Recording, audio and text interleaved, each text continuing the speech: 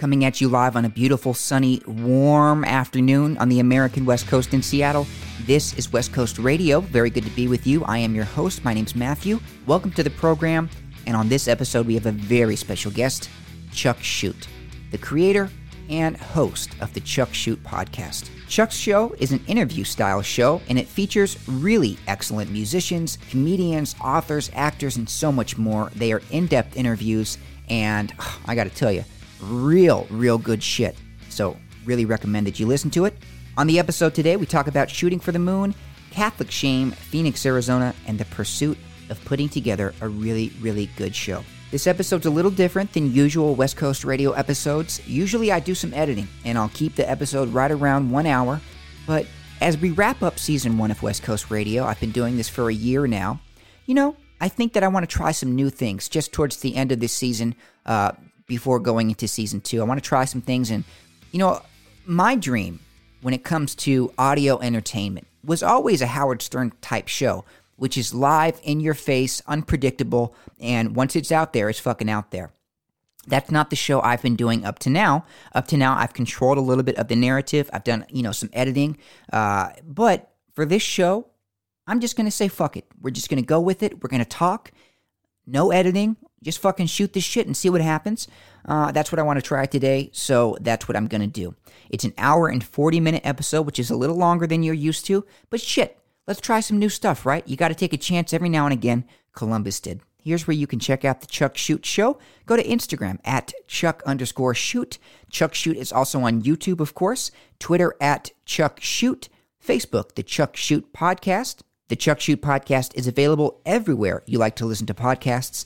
Apple, Spotify, the works. And like I said, I really recommend the program. It is very good. Without further ado, let's get right into it. This is West Coast Radio.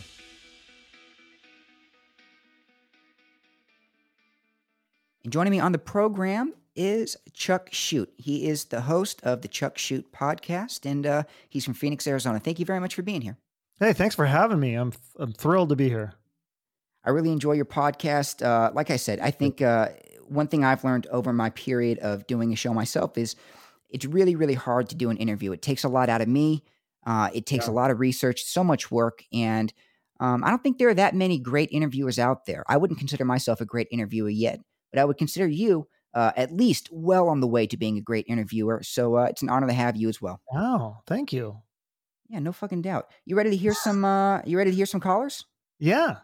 All right. So I don't know what this one says. I know what the next one's going to say. I don't know what this one says though. Okay. We'll see. All right. All right. So I do know that we have to address this person. He's called before. You can either call him Kevin or Dark Star, whatever you prefer. All right.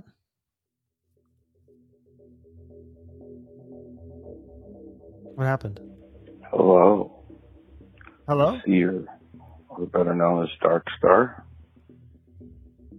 We're getting down to the hours and minutes of time here on Earth. My team is gathering. We are getting together and discussing options and talking over with the elders. We do not want to make waves. They thought they were going to do it another way. I'm going to pause real quick. All right. So Kevin is I'm supposed to be scared, asking, but I'm also amused. Kevin is an archangel. He's 5,000 years Right. old, just for All those right. who, aren't acclimated. He's supposed to be asking a life advice question. So I hope we get there at some point within this 2 minutes. All right. Way, and I convinced them it would be easier to let people know little by little and let it get out that we're here. We're not a terror. We're not an organization that's going to take over the earth. We're giving you the earth. We're freeing the land. We will help you. We will always be there at a call of beckoning. Have faith. The times are coming, have to be quiet and calm so we may be able to work without causing any more waves. Things are getting too upset. We need to call back and call for a calm on everyone. sit back. Let us show you our magic that we have of light and love. Seer, we shall be seeing you soon. We paved the way for Christ to come. We love you all. Amen. What? Okay, I'm kind of scared. I'll be honest with you. I'm not on drugs right now, but I kind of wish I was, or I feel like I maybe am on drugs, but I'm not. Well, I'll tell you this. The moment an archangel does come up to you and say, listen, end times are coming, you'll probably think that they're not maybe in their right mind. But, there is an archangel out there that will do that at some point. And I think every archangel who claims things should at least, we should inquire. The thing is, though, he didn't ask a question, which. Yeah, I was looking for the question. I didn't hear a question. It was more like a statement that, Yeah. I think he was a good angel. I don't know. Well, he said he's here to save us. The thing is, though, I will say, it does feel at times that, the apocalypse could be nigh. And, I don't say that from a conspiracy perspective or anything like that, but there are just moments, things get so weird Oh yeah. nowadays that I go, maybe this is it. Yeah, it's very possible. I mean, definitely when the pandemic thing hit, I mean, that was some of the weirdest shit I've seen on this earth. The pandemic, we had those wildfires. Sometimes you see those summertime wildfires and you go, oh shit, that is hell coming for us, Mm-hmm. Yeah, or all the other natural disasters, the tornadoes and earthquakes and hurricanes. This we're guy, getting Kevin. a nice, happy episode today, aren't we? That's the thing. This stuff doesn't get me down. I like to ponder. It doesn't really matter what it is. Yeah, I'll just fucking ponder shit. We have another question, though, so we can move away from the sadness. This is from Tyler. Hopefully it's a happier one. Hey, this is Tyler here. I had 2 questions. I would love for you guys to give some insight. My first question is going to be, at what point is it appropriate to shit in front of somebody that you're dating? How long do you have to be seeing someone to be able to comfortably take a shit in front of them? Wait, what was the first question? So when can you shit in front of someone you're dating? At what point is it appropriate, or do you feel comfortable taking, you're dating somebody, you're watching a movie on a Friday night in the apartment, and you got to take a shit. At what point is that something that you're comfortable doing? Like with the door open? Or? No, not even with the door open. I think that if you're like me, you don't have a lot of money, you live in a studio apartment, and, I'm in a situation where I'm with a young lady, and not too young, but with a young lady, and we're just hanging out watching a fucking movie. One thing that mortifies me, which is why I chose this call, is, shit, it's very embarrassing to show that aspect of my humanity, to be like, okay, I got to take a shit, to get up, walk away, take a shit, and then come back. That to me is just really devastating. So here's my answer. Dude, haven't you ever read that book, Everybody Poops? Come on, everybody poops. I don't give a fuck. I don't give a fuck about that book at all. Here's my advice, and we'll see what you think afterwards. My advice is this. So if you're in a situation where you can slip her like half of a very mild laxative, do that. And then make her, be the first one to do the embarrassing thing. And then it's okay to show your humanity, because she had to do it first. Never tell her about this laxative roofie. Make sure she doesn't have any type of allergies first, because that would be, rude. And that's my advice. So your advice is to drug your girlfriend? Yes. Okay. Fair enough. What about you? I mean, yeah, I think that you could, I think eventually it's going to come out, believe it or not, that, your secret's going to be revealed that you do take shits. And so I think it's, the main thing is to, not be like noisy about it, I guess I would say. Like if the door, you said studio apartment, I don't know how close the bathroom is. But I know some girls that, like I heard this girl, I think it was a comedian or something, an interview in a podcast where she was in a hotel with her boyfriend and she had to take a shit. She went down to the hotel lobby to take a shit. She would not take it in the same hotel room as her boyfriend. So to each their own. I think it's an ancient thing, like dogs. You always hear that dogs will look at you or they look away because it's like some ancient, you're so vulnerable. You think of, you could get hunted or you could be exposed when you're taking a shit, something about that. But it's, it shows a very vulnerable aspect of your humanity when you do that type of thing. When you have to acknowledge, at some point you have to acknowledge, I got to take a shit. Yeah. And that's something that I've never matured past. I'll tell you straight up, I've never matured past that. Did you bring? Were you brought up Catholic? Yes. How did I know that? How did you know that? Catholic shame. They shame me for everything. Shame me for taking a shit. I'm Catholic too. So you feel shame as well. Mm-hmm. Yeah, you of have course. shit shame. Yeah. Everything shame. Everything I do, I'm like, oh God, I did something wrong. What are they? I just said the F word. It's like everything I do, I second guess. I'm like, oh, what am I doing? So What I is think that? What is it about Catholicism that makes people feel guilty?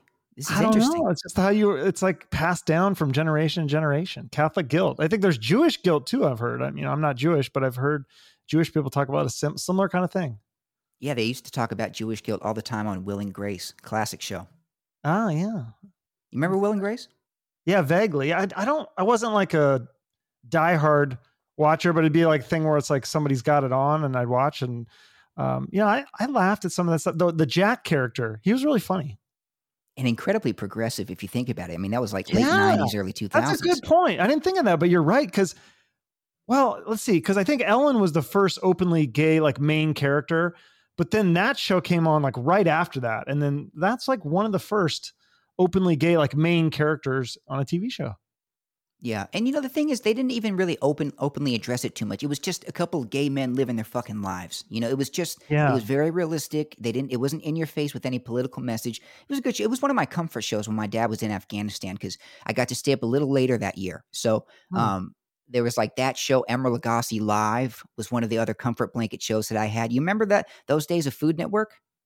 Yeah, I never really got into the Food Network stuff as much either. But what I like is like kind of more the travel shows where like Bar Rescue. That's one of my favorites where they go in and they fix up like the shitty bar restaurant or whatever, and the guy he yells at everybody. I enjoy that show. That was great. Yeah, that's more the new age travel channel. Okay. I think that's all right. Let's play some fucking Jeopardy. See where you are. Oh boy, I'm terrible at this. I don't know anything about the news. Well, that's okay. I've had a CEO that's gotten 0 out of 5, and I've had all types of different people get.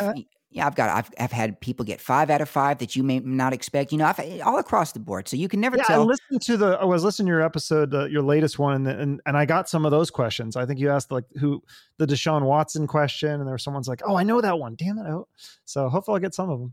All right, there's another Deshaun Watson one in there, so be excited. Ooh. This newly released film broke pandemic box office records for an opening day with $9.6 million. What was it? I have no idea. It's Godzilla vs. Kong. Which royal family member just died? Prince Philip. Excellent. Very good. What is the first name of Deshaun Watson's lawyer? Is it A, Dallas, B, Bubba, C, Rusty, or D, Dusty? I'm going to say Dusty. Oh, that's so close, but incorrect. It is C, Rusty. Ah, damn it. Okay. Rusty Hardin. Okay. Really? That's really his name? Uh-huh. Wow. That dude's fucked, by the way. At first I thought it was a hit piece. I really did because of the timing. He decides I'm not playing for the Texans, and then he gets smacked in the face. But at some point, you get 22 people speaking out. It can't be just bullshit, Well, it's sad because his story was so inspiring, where he came from and how he, worked so hard to get where he's at. So he just made some bad decisions.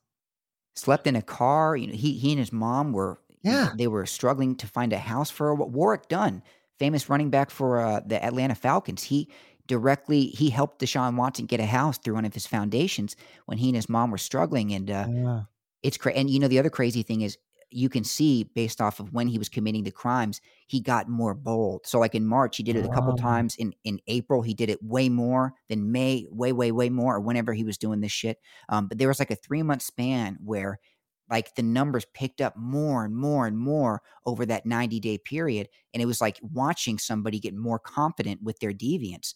In my opinion, this story is as tragic, if not more, as the O.J. Simpson one. It's a big deal. Really? I guess I don't know a lot of the details. Was it something about massage parlors or prostitutes, or was he raping girls? How bad was it? There's one allegation where he forced a woman to perform oral sex on him. So that was the one rape charge. The other ones are, his thing was he had sort of a fetish for getting people who didn't do massages, like they were a cosmetologist or something like that. Some of them were massage therapists, but they were all either licensed or they were doing some type of beauty work outside of actually doing massages. And then he would get them to come to his house, and he would put them in a position where, like, he would want them. He would show up naked. Then they would say, "I'm not comfortable with this." And then after he made them do the massage, he liked women to like rub his asshole with lube, and he also liked he Jesus. liked to make them jerk him off. Like that was, Okay. it's all in the crime reports, but he liked the power. He got off on the power of making women who weren't expecting to do sex work to make them do sex work. And he would say disgusting things like, you know, I have a career that's really valuable, and it's really important to me to maintain my reputation. I'm sure you wouldn't want anything to happen to you that would ruin your reputation, right? And then that would make the women want to, jerk them off and shit. It was very disgusting stuff, Weird. horrible. Yeah. Creepy. But 25 years old, quarterback, face of a franchise. When Tom Brady retires, and we leave this wave of guys like Brady, Roethlisberger, Matt Ryan. Even he's the face of the franchise. When Aaron Rodgers is gone, especially Rodgers and Brady, he was going to be the face of the NFL, like legitimately. And now he's probably going to go to prison. We'll see what happens. No Mhm. criminal no criminal files yet, but Will he come back though? Because look at Michael Vick. He went to prison and then he came back and played. no, he won't. He won't come back for this. I would almost guarantee. I'd bet money on it for certain. But you can't come back from 22 women saying you sexually assaulted them. You just can't do it. Roethlisberger had an assault. He only had one that was documented, but That's true. And you know what? Not only did he get away with it, nobody really batted an eye. But I feel like if that happened 22 times, though, you know what I'm saying? yeah, I don't know. I And never then, understand how certain people get away with things and other people don't. I don't really understand the rules on some of this stuff. well, and in the modern day too, Roethlisberger. I don't want to say he got lucky, but it was right before the Twitter, social media, Instagram craze, and now, and this is something that's interesting with the Chauvin trial too. I don't want to get too much into that, but with social media, really any type of perspective is going to be skewed in the court of law. It's very Oh yeah. So how does Robert Downey Jr. get away with doing blackface in a movie when everyone else who did it, even if it was way longer ago or a way less blatant version of blackface, like they are just like Jimmy Kimmel is like was kind of canceled for a little while, but somehow Robert Downey Jr. no one's coming after him. there's a conspiracy in Hollywood that people like Kimmel and Robert Downey Jr., especially like the Hollywood elites, have some dirt on them that would fucking ruin them. So even though they have like this stuff, as long as they're in the back pocket of the Hollywood elites, that's why people think that Jimmy Kimmel went super left wing, because he used to be really inappropriate. There's a theory that those types of folks, there's like crazy dirt on them. So like if they tried to do their own thing or anything, they would be totally fucked. So that's why they get away with the blackface, because the people that would be condemning, and starting these crazy witch hunts, they're still in their favor. Does that sort of make sense? Kind of, yeah. But I'm saying, like, I was actually saying Jimmy Kimmel is one that that didn't get away with it. Like, he did kind of get canceled. Didn't he go off the air for like, I don't know, was it 6 months or 8 months? It was a long time. He took a break or whatever. When? But like Robert Downey Jr. didn't have to take a break. When was the Jimmy Kimmel break? It was like over the summer, I want to say. Like, but yeah, they brought up because he did the blackface for the Karl Malone. I don't know if you ever saw that. Like, I'm Karl Malone, and he would make fun of Karl Malone. And there was people were like, mad about it. They were upset because all this stuff was surfacing, and he didn't really get canceled, but he just kind of like preemptively said, I'm going to be taking a hiatus from the show. And he went, I think it was like at least 6 months. He was just gone. That's interesting. Yeah, who Google knows? that. I don't know. Maybe that's another strategy too. Is you take yourself out of a situation and just wait till the news cycle kind of that's brushes smart. over. Yeah, if you try to fight it, I feel like that doesn't usually work out very well. Yeah, Trudeau's another guy who got away with it. Trudeau skipped right over that blackface. Did he get away with it? Because I thought, did he have to apologize or something or no? Yeah, I mean, he apologized, but really, what is that? Yeah. I think too, it's like, what is your intent with it? Like, I don't think Jimmy Kimmel wasn't making fun of necessarily black people. He was just making fun of Karl Malone specifically. He was just putting on the makeup to just, like he would do with any other character. But I guess you got to be more sensitive given the history there. Well, that's another question because, one really kind of popular niche industry is hyper realistic president masks. Everybody knows the Nixon mask, right? Mm-hmm. Is it blackface if you wear the Obama mask and you happen to be Chuck? Yeah, I'm not going to take a chance on that one. I'm Who going to knows? stay 100 yards away from that. Yeah, I mean, it's just all up in the air.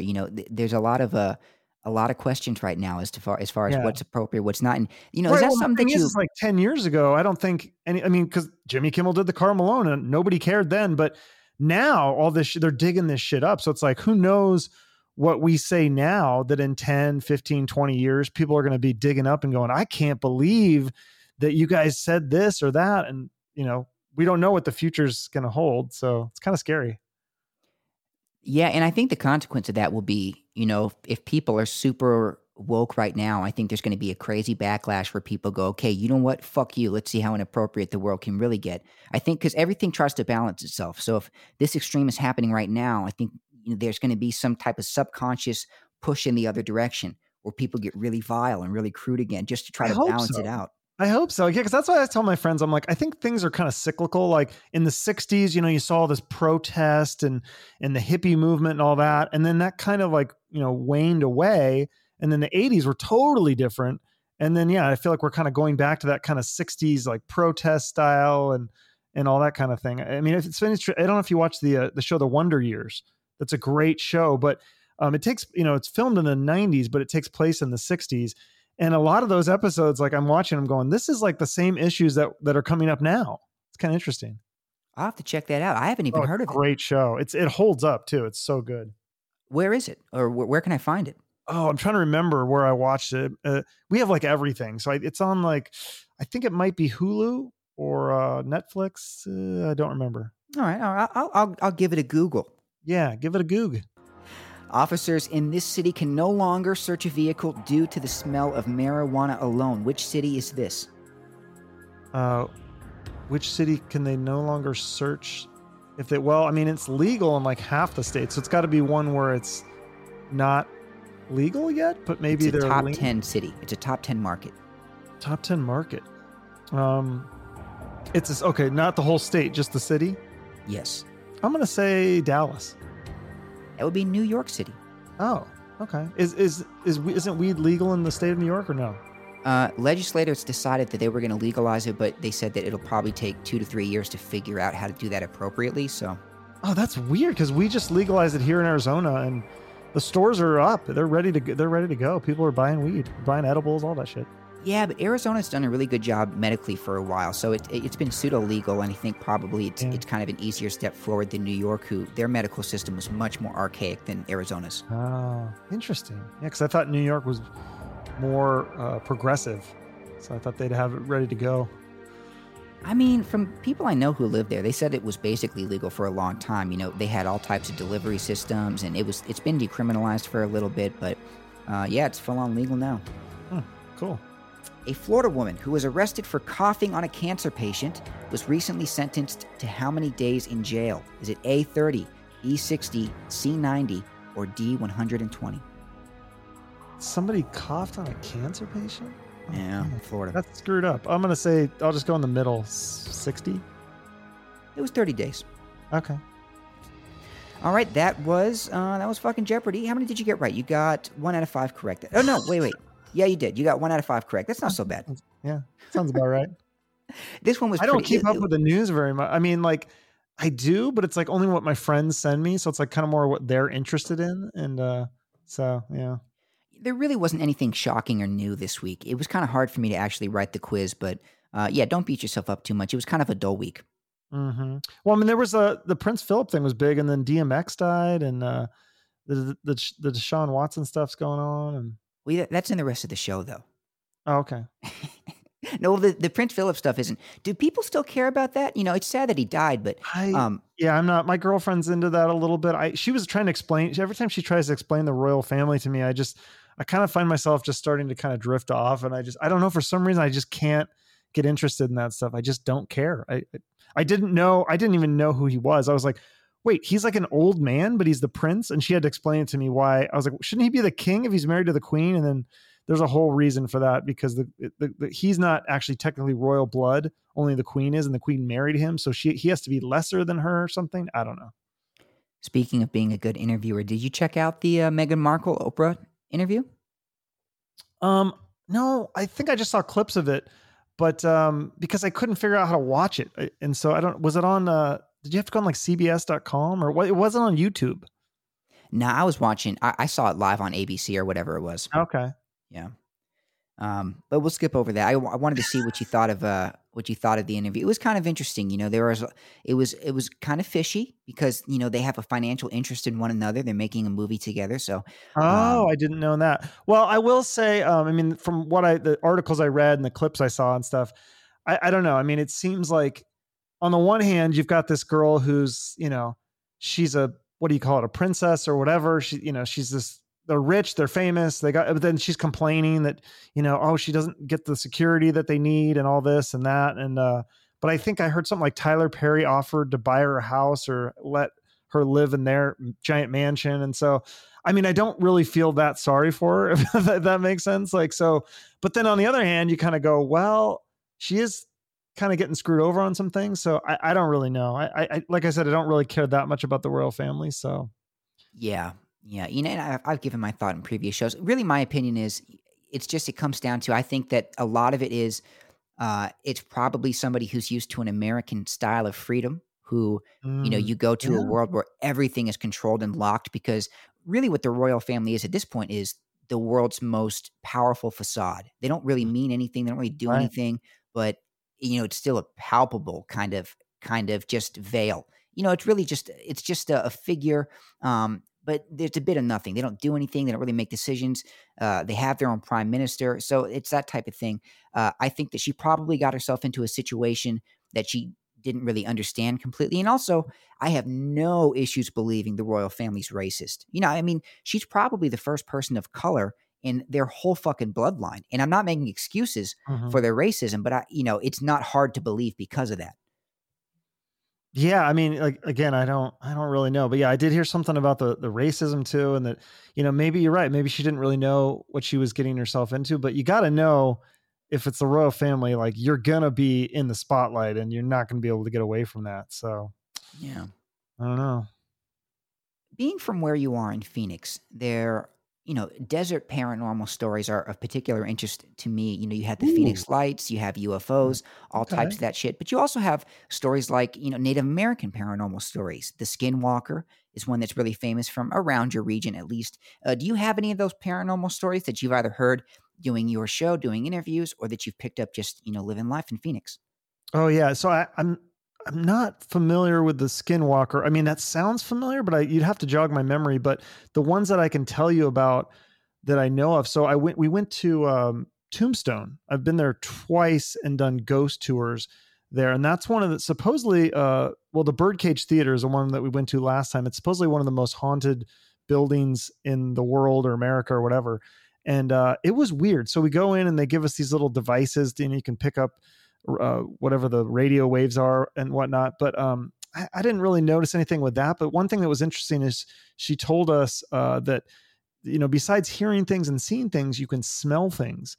And there was this spot in the room. It was very bizarre. We went into the spot in the room, and it was the middle of the room, and you could smell, it was very palpable, like cigarette smoke. And there was no smoke that you could see. So I don't know. I mean, it could have been coming through some sort of vent. Somebody was smoking out in the back, somewhere, and it's coming in through some sort of like vent or crack in the wall or something. I don't know, but you couldn't see it and you could smell it like very clearly. And so that was a little weird, definitely. And some of that stuff it's spooky. We stayed in the Jerome Hotel, which used to be a mental hospital. That's another one of the most haunted places in Arizona or the country or world or whatever. And I definitely didn't sleep very well. I heard a lot of weird noises, but nothing that I would say was like a ghost or anything. But that stuff is very, very fascinating. If anything, just the history is really interesting. Yes. Wow. Very, very interesting. And yeah, I've heard that thing about smoke before. I've certainly heard, you'll smell cigarette smoke here. That'll be how you know that this ghost is on its way or whatever like that. But it was real for sure. I could smell it. It, wasn't, I was like, why does it smell? It was like this one certain spot. That's why it was really bizarre. So that was very strange. I will say I've never seen or heard anything that really freaked me out like that. And I don't even know that the smoke freaked me out, but it was just odd. I mean, I don't know. And it could be maybe the Birdcage Theater is pumping that in somehow to, freak people out. But it was kind of cool. I mean, I would definitely recommend, if you're ever in Arizona, go to Tombstone and go to the Birdcage Theater. It's an amazing, because the story behind that is, it was this hotel and whorehouse. And what happened was, it was like Doc Holliday and all those guys would go there. And then I can't remember, it was like the gold rush ended or something. For some reason, whatever, they locked it up and they said, we're going to come back. And they just never came back. So they locked it up. And so when people, went in there like 20, 30, 40 years later, whatever, it was like, it had been like frozen in time. They hadn't touched it. There were still like poker chips on the tables and stuff. So it's just been like, it's one of those few places that has really not been changed a lot over the years. So you're really getting a snapshot of what it was like back then. And that part alone to me is like really cool. It must have been a rough way of life, just thinking about it real quick, living in Arizona back then, because it was before air conditioning. And I would imagine it must have been an oven all the time for people out there, especially for at least, 6 months out of the year. The way of life in Arizona must have been tough. I think it's a little bit cooler, but yeah, you're right. And especially if you look and see what they wore back then, you never see people wearing like shorts and a t-shirt. They always got like the full suit or like the overalls, or, I never see them even wear short sleeves, I don't think. No, big old jacket, leather jackets, cowboy hats. You couldn't afford to get like sores and shit like that from letting your skin be exposed to the sun. Yeah. What was Shute for the Moon, LLC? Ooh, wow! You did some research. This is kind of fun being the subject of a research. No, that was my coaching business that I started. I don't know when it was. Like what, 10? Has it been that long? 7, 8 years ago? 5? I don't remember exactly when I started, but yeah, it's like, because I was a counselor in the schools and I really wanted to branch out and do like private mental health counseling, just one-on-one with people, private practice kind of thing. But to do that, to get licensed, it's really kind of a nightmare. But there's kind of a loophole, is like, if you can call yourself a life coach, you don't need a license or anything. Anybody can call themselves a life coach or a job coach or whatever you want to, any sort of coach or whatever. So I kind of tried that. And, I just realized, I was like, I really just don't even want to do this right now. It's just not really my passion. For some reason, I just wasn't feeling it. I had a couple clients and it just felt more like, I think I was just burnt out on helping people, to be honest with you. So I haven't totally deleted all that stuff, because I have a Facebook page and a Instagram and stuff. I would like to launch that back up again, but I feel like the thing is with the coaching is like, it was really hard to get clients. And I felt like, okay, there's something I'm doing wrong. Then if people aren't like reaching out to me, I lowered my prices and stuff. I was like, this is a pretty reasonable I have a master's in counseling and stuff. But so I think my goal is to kind of more prove myself to the world, I guess. And then I think people will reach out for, coaching for me. And at that point, maybe I'll do it, or I'll turn it into some sort of like charity organization. Cause I do want to like help the world, I guess, as cheesy as that sounds, or make the world a better place. So that's kind of my springboard to do that. And I've just kind of put it on hold right now, but there is possibly a book that I've kind of been working on called Shute for the Moon. That's kind of in that kind of touchy-feely kind of realm. So that may come out someday. I don't know when. So what were the clients that you did have? What were they looking for? Was there like a common, set of themes that they were like, I need help losing weight. I need help finding a partner in life. What type of person was going to be a client of Shute for the Moon?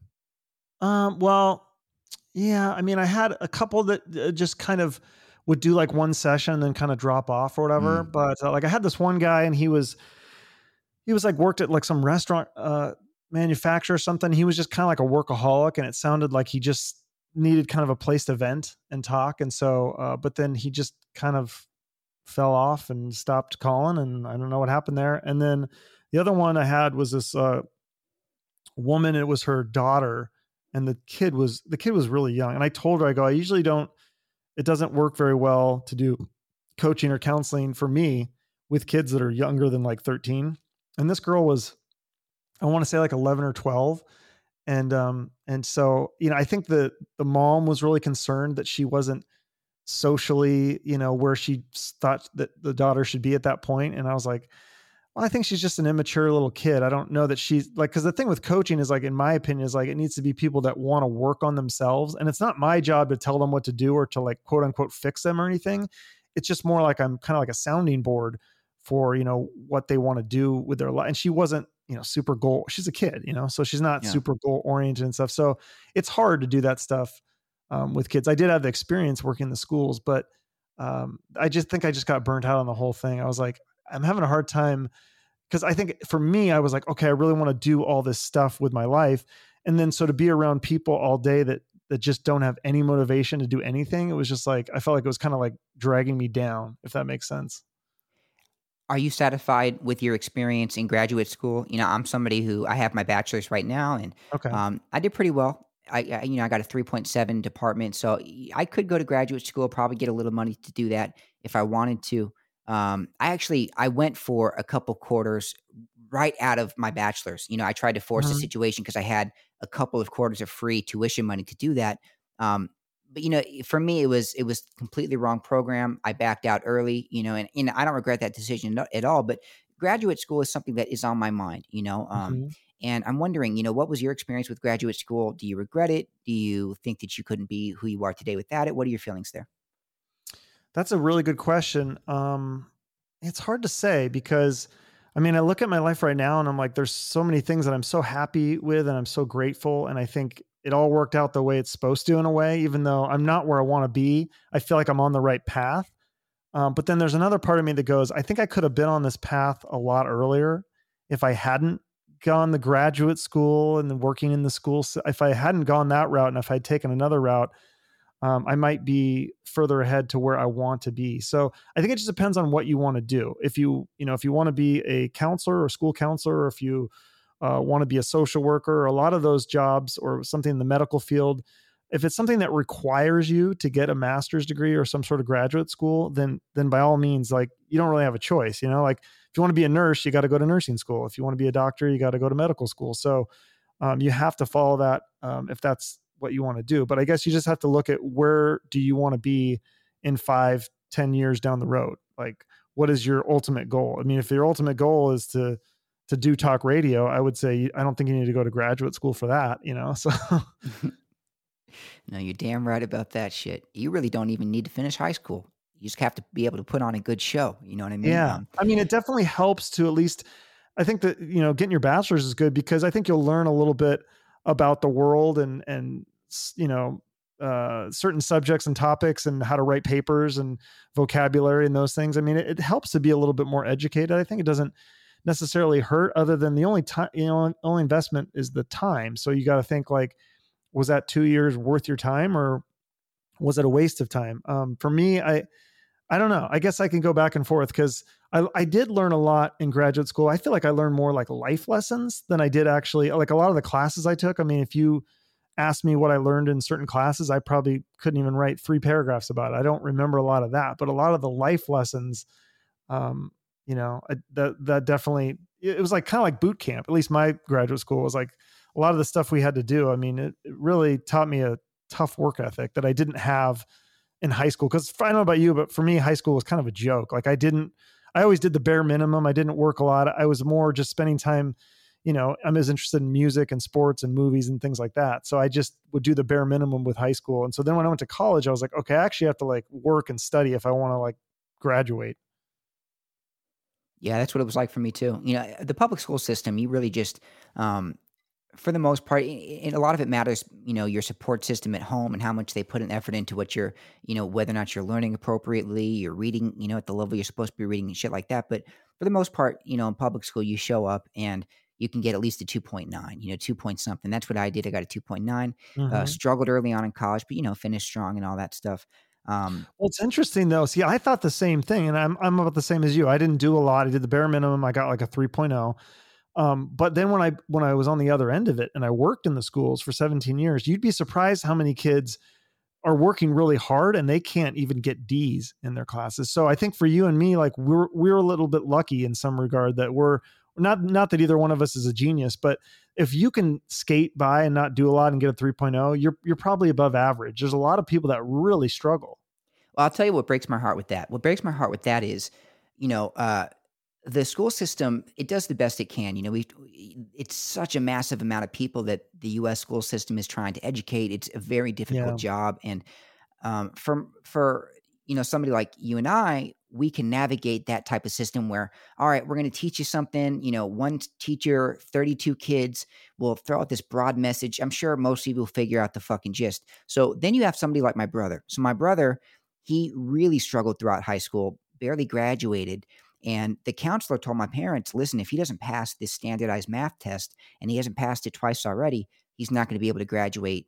He's not going to be able to graduate high school. So you guys have to figure something out. So anyway, he goes to a tutoring center that my parents paid for out of pocket for 2 weeks, and he got almost perfect scores on all three of the sections of that math test that he had, the standardized test. And so, it is interesting. A lot of those kids who get D's and they work really hard, it's just because they need a little one-on-one attention. And for whatever reason, resources at home, they can't get it. That's the shame. But for a lot of those kids that get the D's, it's just they need a little tweak in how they're taught. It just needs to be a little bit different. Yeah, I mean, part of it is I as someone who was a counselor, I mean, I saw the biggest thing that I saw was just motivation. The kids there's so many kids that just literally, I mean, I thought I was kind of lazy and didn't give a shit, but I still was able to get a 3.0. But I'm saying these kids, like, they're so lazy they don't give a shit. Like, they will literally just do nothing. They won't turn in anything. They won't even try to write a paper. They'll just not turn it in. And I mean, you can't really get through life that way. I mean, you got to at least turn in the paper or take the test. I mean, you know what I mean? To at least, and then usually I think you can get a D if you just, I think 99% of school or even life is just showing up and doing it. And I think there's a lot of kids that just wouldn't do that, but you're right. There are some that, they're working really hard and they can't, there was like some of these girls that couldn't take, and boys too, that just, they would work really hard at the math classes and they just couldn't pass this like second algebra class it was tough. And so I think part of that should be steering some of those basic requirements to something else. Like, not everyone's going to be a mathematician. So maybe, make the bare minimum for math something else and steer them into the direction of what they're good at. And that's something that the schools fail at. They don't recognize kids' strengths and focus on those. And so I don't know. Those kids who they don't show any type of caring, they don't put any effort or anything like that into their schoolwork. Do you think that's a home life issue, or what? Or they just don't give a fuck? Well, that's kind of like a chicken and egg thing. Like, do they not give a shit because of their home life, the way they've been brought up, or it's just like, is it their innate personality? Or I think, I mean, I think people do. I think everybody gives a shit. I think people are competitive. It just, you've got to find a way to light a fire in them. And as a guidance counselor in 17 years in high schools and middle schools, like, I just didn't have the answer to that. And I think that eventually they will. I hope that they do grow up and figure out something that they're passionate about, or at least enough to be able to go to work and pay the bills. But, there's a lot of people that are really struggling. And that's what we talked about earlier off air with the homeless is, I think they just haven't found a reason to do anything, or they don't know how to do it. And so, I don't really have all the answers, but I just know it's definitely a growing problem. Like, from when I started, we would have like, maybe one or two kids per grade level that just wouldn't do anything. And then when my last year education, I mean, it was overwhelming how many kids wouldn't do anything. And so I don't know, it's getting kind of scary. The phones definitely didn't help. Jeez. And what type of area were you in? What was the, I average was all income over. of the area? So, when I started in the schools, I was in two middle schools in Renton, Washington. So, one of them, McKnight, was in the kind of it was kind of more of a mix of, there was some upper middle class and lower class poverty. And then the other one was a lot more poverty stricken and very diverse. But yeah, and then I've been over here and I've been in, schools with the gifted programs and schools that are, super diverse and, low income and all sorts of stuff. So, I mean, I've seen it all, but yeah, that's just definitely a growing. It's kind of like too, like what we're talking about with the wealth gap too. Like, because there's some kids that are just, they're so smart and they get an A in everything and they're straight A's. And then you have kids that do nothing and fail everything. And so it seems like it was kind of like one or the other. Like, kids either like came to school and they were like, all right, I'm doing everything and I'm going to get A's, or I'm coming to school and I'm not doing shit. I don't care about the schoolwork. I'm just here to see my friends. That's incredible. Yeah, it must scare you about the future, huh? Having that type of in-depth Yeah, knowledge. and I don't know. Maybe it's just because I'm old now, and maybe this is what every generation thinks. But I don't know, because I just saw it get progressively worse the longer I stayed in education. So I don't know. There's like this cartoon, and it would show like 1960s, and it would show the parents and the teacher like yelling at the kid, like, look what you did this wrong. What are you doing? And like, scolding the kid. And then it was like current day, and it was showing the parent and the teacher blaming each other, and the kid just sitting back and relaxing. Sure. Yeah, absolutely. Yeah, I've seen it. How old are you, by the way, if I may ask? 43. Damn, I thought you were like in your 20s. Wow, thank you. That's good. It must be my Photoshop I'm doing. I don't know. Yeah, you're welcome. Holy shit. All right. Very interesting. Okay. It's always it's weird. I try to treat every guest the exact same. I really do. But there is you do in your head, you go, okay, I need to be a little more formal when I'm speaking to somebody older than me. Or, okay, now I could be casual. They're, 26 as well. And I'm starting to get over that. But at first, Yeah. it was kind of weird. Yeah. No, I don't think it's about age either. I think it's just personality. I mean, I've learned that with certain guests, like, you can really joke around. It's like right when you start talking to them, it's like, okay, this is like an old friend. And then other people, it's like, okay, wow, I got to be like super professional. And, like I get kind of scared almost like I'm like, oh fuck, I got to be on my game. And yeah, I mean, it's definitely, I think it's more personality thing personally. Who scared you? God, I don't want to say, but Fair I enough. mean, if you watch some of my interviews, I mean, yeah, you'll see like, I don't know. I mean, everyone's been overall really great. Don't get me wrong, but just certain people you could definitely tell, especially if it's someone that you've already had on your show. I've had some people on multiple times, or, if it's a person that reaches out to me, then I know like, okay, this person's like interested in this. And it's like somebody that I'm kind of having to bug to get on. Sometimes like, it's almost like they're doing me a favor, and they're almost kind of annoyed, or, that you could catch them on a bad day. And so, yeah, I don't know. It's just, nothing too terrible, but it's just, it's just a little, like you said, you kind of have to watch that, I guess. You know what? One of your interviews really surprised me. Hmm. It was Mark Norman, and the reason I was surprised was because, and I hope this doesn't come off as I'm talking shit to him, because I don't mean this in a disrespectful way, but I sensed an incredible heaviness coming from that guy. I don't know, like it was subconscious definitely, and he was really funny on the show. And nothing he said led me to believe this, but I felt just a real heaviness. Like I don't know if he's sad or something like that, but um, Hmm. I really felt like there was something heavy going on, and also I had thought. I didn't know if the person that he was, I don't know if the person that he was speaking to Chuck Shute through, was that him, or was that sort of a character that he puts on? Because, he uses that sort of voice on stage too. Now, he was talking to you casual, he was talking to you normal, but, I was wondering if that was a character or not, that kind of voice he uses. And if it is, it must be exhausting to be a comedian, to try to always keep up a certain character, to try to always maintain this expectation of needing to be funny. I don't know. It was kind of an emotionally tolling interview for me. It kind of exhausted me in a way. Interesting. That's really interesting. Yeah. That's probably my most popular episode on YouTube. It's got like over 6,000 views, which is just crazy to me. I don't know how that happened. But I mean, he's really popular. I think he has like 250,000 followers on Instagram. So, Yeah. I mean, that was a hard interview. I was just nervous, because I was like, dude, this is like he's a pretty big comedian. I think when I had reached out the first time, he wasn't as big. And then by the time he finally set it up with me, it had been like over a year. And I think he has grown a lot over the last year. But to your point about him being, yeah, I mean, there was definitely some times where he did seem, I think it was more fun. I just actually watched some of that interview today, and he did seem kind of frustrated with the business, I think, because he's putting so much effort in, and he's getting, Seinfeld is the one that said Mark Norman is, one of the best comics, up and coming comics right now in the business. So I think he, in his mind, he might think he should be farther along than he is. Like he's having I think he's trying to get a show or a TV show or something, or host a show or something like that. And it's just not happening. And so I think he's maybe getting a little bit frustrated. Like he had to put his special out on his own. And I think he works really hard, but I don't know. It's a weird time for media, and you see people who have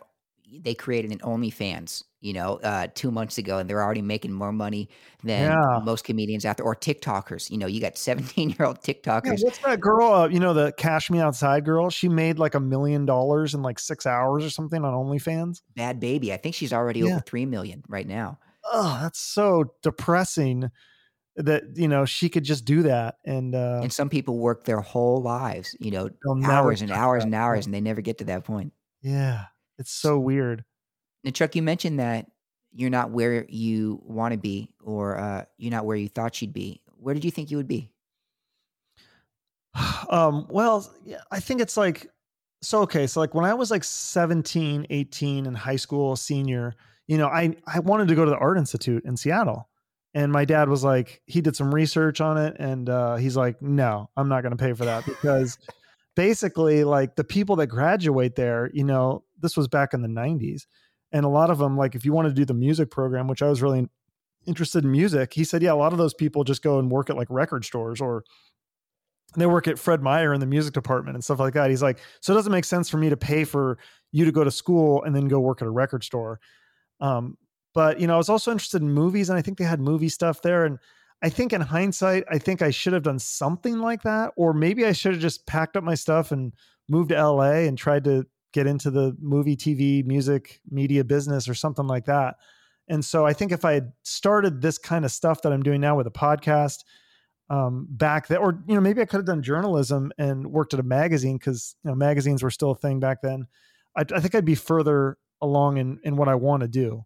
So yeah, I don't know. I mean, it's hard to, hindsight's always 2020, but I think it's just funny because I remember at the time when I was 17, 18, I was like, I do not want to work a 9 to 5 job in an office. And that's why I didn't want to go to a 4-year college. And that's why I thought Art Institute will be better. I want to work either with movies or TV or music, or sports is kind of my other one that I was really into. And sure enough, now it's like I'm 43 and it's like I feel the same way. I don't want to work in a 9 to 5. I had to spend 17 years doing it, but I realized I'm like, yeah, I still don't want to work in a 9 to 5 in an office not around a subject that I love. So Was it torture?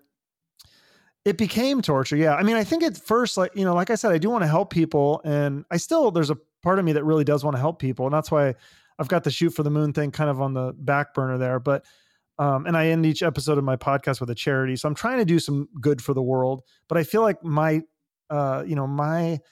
abilities are best suited for something like with the podcast. I feel like I'm on the right track with something. I know I'm not, making millions of dollars as a podcaster or super successful, but I feel like I'm headed in the right direction. Like this is going to lead to something good. And this is like what I'm supposed to do. I don't know if that makes sense, but I felt like when I was school counseling, I kind of thought that for a little while. And then as time went on, I mean, yeah, it did. It became torture, man. Like just getting up and going and getting out of bed and going to work. I mean, you can ask my girlfriend. She had to hear it like every day. She's like, "Oh, you were so miserable." And I just don't have that now.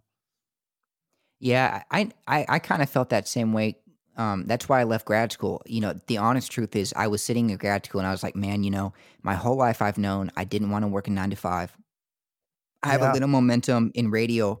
I've got 3.5 years in the radio business, and here I am, like in this government program, master's in public administration. I knew I was going to end up killing myself. If I was in a 9 to 5 for too long, I would have killed myself. Yeah. I just like it would have killed the child inside of me. And when the child inside of you is dead, I always say that that's it. Your chances of achieving your dreams are over. I just couldn't fucking do it. Yeah.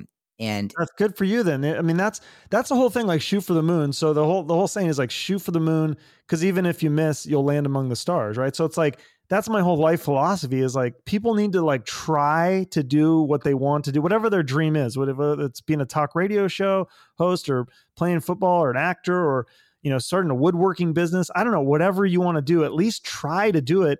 And if it doesn't work out, okay, well, at least that, you gave it a shot, but you really got to give it a shot too. You can't just like try for like a year or two. Like, I think you got to give it like a good 5 to 10 years. oh, of course, to be a master at anything, and I think you have to be a master to really see whether or not you can compete with the best of them. You got to put in 10,000 hours. That's what it takes to become a master. It's something I think you really have to commit. And what was that for you? What was your catalyst? What was the moment where you said, "Okay, I'm gonna go after my dreams. I'm gonna create a show, and there's no more excuses. I'm going after this thing. Yeah, I mean, I think it was like multiple things after trying different things. Like, okay, so I did the school counseling. I knew, like, I started to realize pretty early on that I was like, I don't think this is like my dream job. But then I thought, well, maybe that's what life is that you don't get your dream job. You got to just, but then I thought, well, maybe I could do something better. So then like, I remember getting like my real estate license, and like, I tried the Shoot for the Moon life coaching thing. And I looked into being a financial advisor because that's what my dad did. And so I was looking at all these different things. And then again, it just came back to that, like you said, the kind of the kid inside of you, like, I guess maybe I never really grew up. I don't know. But like all those interests when I was a kid, the things that like really like were exciting for me, like movies and TV and music and rock stars and sports. And those are the things I want to talk about and be around. So I was like, well, I got to do this. Like even if I'm not making any money right now doing it, or, I have to spend my time with this, and I'll do something else to pay the bills in the meantime. And, hopefully there was someone else I talked to that said, you got to look at your life. Like, where do you want to be in 5 years? Like, look to see where do you want to be in 5 years, and then start going on that path to get there. So that's kind of what I started to think. I was like, well, I mean, this is really what I want to do. So, I mean, I'm going to have to give it some time, but in 5 years, do I want to have just kept working in the schools and been miserable? Or do I want to be closer to possibly being able to achieve my dream? And the thing is like, if you listen to my show, I mean, I always talk to these, it's a lot of rock stars and musicians, but also comedians. And I've had authors and people from other things too. And a lot of them, it's like the same story. I mean, they put in these years to achieve their dream. And a lot of times it takes a while. I mean, the guy from Breaking Benjamin, he was in another band before that called Adelita's Way. But before he got in Adelita's Way, which was like, professional band, I mean, he was in this band Copper for like 8 years, and he didn't give up, but it never popped. But then right after he quit, he finally got that other job. So I think sometimes it just takes a long time. Takes a long time. It takes a lot of self-belief, and it takes a lot of ignoring the demons. I call it the demons, but those voices that whisper in your ear, okay, it's time to stop. It's time to take the sensible route. You've had your fun. It's enough. You're never going to make it. All those things, you have to, that's what makes somebody great. I think once they make it and once the world recognizes their greatness, part of that, the price you have to pay is you have to deal with years and years of ignoring those voices and all the negativity, and still keep putting one foot in front of the other and working hard and all of that stuff. Now, when it comes to you've interviewed people, after you're about a year into the show, right? It'll be 2 years this June. 2 years this June. Congratulations, my friend. Thanks. You're about 2 years in. You've interviewed people with, 200,000 plus followers. Mark Normand was one of the persons. Keith Wallen, that was the guy from Breaking Benjamin. We've got Corinne Olympios from The Bachelor. Again, Don McLean, bye bye Miss American, bye. We got all kinds of motherfuckers on the show. Mm-hmm. Heavy hitters. Do you get super nervous? Or do you get more nervous when you're interviewing somebody with 200,000 followers versus like 7,000? And the reason I ask that, I would think it's an obvious yes. Of course, I do get more nervous, but it is kind of strange at the same time to look at a person differently based off of like a follower count or something like that, Yeah, no, that's a really good question. And yeah, I mean, I don't know. It's different every time. It's really weird because definitely the first time, I mean, so like, I think it was like probably my second interview, and it was just, it was not just, but it was like the drummer of this band Trickster that I really liked as a kid.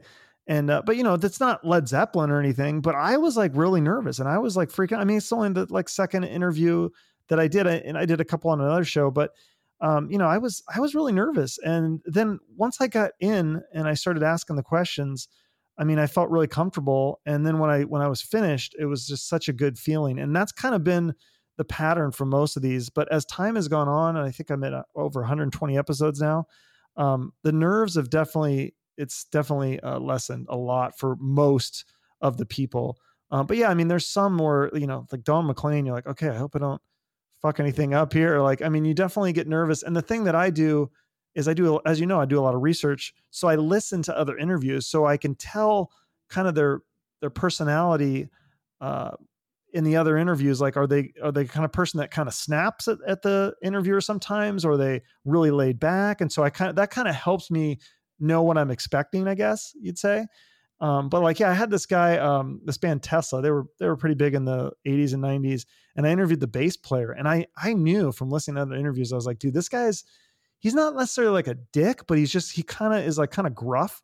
I think it's more like he's kind of like an introvert, and so he just comes across as kind of like a dick. But I loved him. I thought he was so great. He was so funny. And at the end, he said he was asking me like where I live, and I said, "Oh, Phoenix, and it's beautiful, sunny here." And he's like, "You asshole," or something like that. He was joking with me. So I mean, yeah, I think that helps, but I would say the beginning, right before I do the podcast, is always the worst part, because there is a little bit of nerves to different degrees, depending on who it is, or the mood I'm in, or whatever, the personality of the guest. But then the best feeling, as I'm sure you know, is right after you finish that interview. It's almost always like a big giant high, because you had this enlightening, exhilarating, hopefully electric kind of conversation that really like makes you feel alive. At least it does for me. I can't sleep. I spend, the next 4 to 6 hours just walking back and forth on this weird jolty high, and I am replaying the conversation over and over and over in my head. And yeah, it's a very strange chemical reaction that's going on in my body, for those 4 to Yeah. 6 hours afterwards. Yeah, no, I 100% agree. It's like a high. And especially like for some of these guys that were in these bands in the 80s and 90s that I was a huge fan of as a kid. And then to interview them, I mean, it's kind of surreal, to be honest with you. I mean, and some of those guys maybe don't have as many Twitter followers or whatever, but to me, they're huge. They're like rock stars. So that is really cool. That's how I just knew. I was like, dude, I feel so alive doing this. I feel like I'm on the right path with something, even if it's not necessarily my podcast is going to pay the bills. I feel like it's going to take me on a path that's the right path for my life, if that makes sense. I don't know. Yeah, I call it a divine peace. Your body has a way of connecting with the universe and everything when you're on the right track. It gives you a divine peace, I think. I think so. Yeah. I mean, you got to, I don't know how else to describe it. You kind of just have to go with the flow sometimes. And I feel like the world's taking me this way, and I'm not going to fight it. So there was a weird period a few months ago with my show where there was a lot of growth. And some PR companies started to find me and talk to me, and it just changed my show world. Wow. It just opened up a world of new guests to me. And, Great. well, I panicked in that moment. I fucking panicked, and I spent a couple of days. Luckily, it was a weekend, just really freaking out, and almost not. I didn't cry, but I had that feeling like it was too much emotion coming out of me. I felt like an imposter. I felt, okay, I've been doing this for 9 months, and I've got 10,000 hours. I've got a long way to go to continue to develop and be better at my craft. And I don't belong talking to these people. I haven't earned that. I'm an imposter. I'm a fucking imposter. And they're going to find that out when I talk to them. What do I do? And, and what did I do? I got over that. I took a deep breath. I got over it, just like you've gotten over it before. But my question is to you, do you deal with the imposter syndrome, and how do you deal with it? Oh yeah, all the time. And it's funny because, I talk to these people who are super successful, much more successful than me, and they feel that. So I think that doesn't go away. I mean, that's one of my most fascinating interviews, believe it or not, was Corinne Olympios. She's this beautiful young girl. She's on The Bachelor. She's one of the most notorious Bachelor characters. Supposedly, I don't really watch the show, but I watched her season because it was fun. And she told me, she's like, she has this anxiety and she doesn't think she has enough followers. And I mean, so I think that everybody deals with that. And I think that it's very common. And I think the people that say they don't deal with it are full of shit. And, I think they're just pretending, because I think we all deal with that at times. I mean, I don't know about for you, but for me, the podcasting thing that interviewing these people, it's such a roller coaster. I mean, I can interview somebody, like I said, the best feeling is right after an interview. But then sometimes, like, some of my interviews will get press and I'll get real excited. Oh, this interview got 4 articles on 4 different websites or whatever. It'll be so amazing. And then other interviews, will hardly get any listens and no press or anything. And so then that's like really depressing. And so, but yeah, I mean, you kind of just got to know that, I think. And it's kind of a good metaphor for life, because that's really life. If you think about it, I mean, there's big highs and there's big lows with life. There's going to be a lot of good shit that happens, and there's going to be a lot of bad shit. So you kind of have to learn how to roll with that. You've interviewed a lot of people who, most of us normie folks would consider they're people who have achieved their dreams. They're people who For have made sure. it. And Yeah. uh, I think a lot in context of myself. I think I'll have made it, when I am rich and famous from the podcast and I'm making like, Barstool Sports 75 grand an episode. Uh, that to me, I go, man, when that happens, that's going to be incredible. When I can afford all these trips and do my interviews in person, I can go to Miami, then New York, all that shit. That is what I would consider making it. Now, for Mhm. some of your for some of your guests on your podcast, it would be, Breaking Benjamin. That would be, of course, you fucking made it when you're playing guitar for Yeah. Breaking Benjamin. So the question for you is, you've talked to so many people who have made it. Does that, when people have made it, does that provide happiness? Do you sense that these people, for the most part, have achieved full happiness, full satiation? Because, and I think in our minds, people who haven't made it yet, in normal folks, you think, man, those people are happy. They've got money. They're touring the world. They've they've got fame. That is what it takes to be happy. If I had that, I would be happy.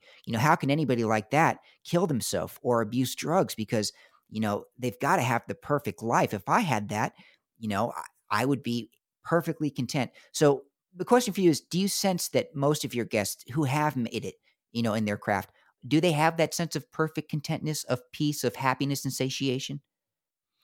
I mean, I don't know if anybody has that sense of perfect content and happiness, but like I said, the Corinne Olympios, I mean, she's telling me about like how she has anxiety and she's having all these she was having basically insecurities and stuff, and she's living in this giant like mansion with this super rich guy and was on The Bachelor. She's young and beautiful, and so I mean that one kind of shocked me, and I think there's a lot of stories like that of, I mean, you said like people that, we never think Kurt Cobain kills himself, all these rock stars, Chris Cornell, all these people.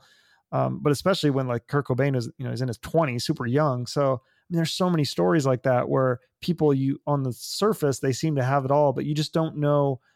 I think happiness is really like a kind of like a mindset. I think there's people that have nothing that are, I mean, there was teachers that I worked with. This was fascinating to me because there'd be teachers that I worked with and they were so happy. And I was like, I don't, how is this guy so happy? I'm miserable. But it's like for them, they love teaching and they love being around kids. And it was like energizing. It's funny because I remember my dad saying like, when he used to go into bookstores, he would just feel this like, it's like he felt it, like he felt energized. It was something about being around all these books just gave him this like energy, that he felt alive. And I think you got to find out what that is for yourself, And I think for me, it's podcasting and it's talking to all these really interesting people, these authors and musicians and movie, comedians and such. It's really like energizing to do that. And so, I mean, I definitely haven't made it in any way, but I feel like way happier, and people that know me and, they can see it and they tell me, they're like, yeah, you're like way happier than you were when you were in the schools. And obviously I was making way more money in the schools, but I was miserable. So for me, it was like the money didn't mean anything, but like doing something I love, that really makes you feel alive. So that's why I'm just going to try to focus on doing what I love. And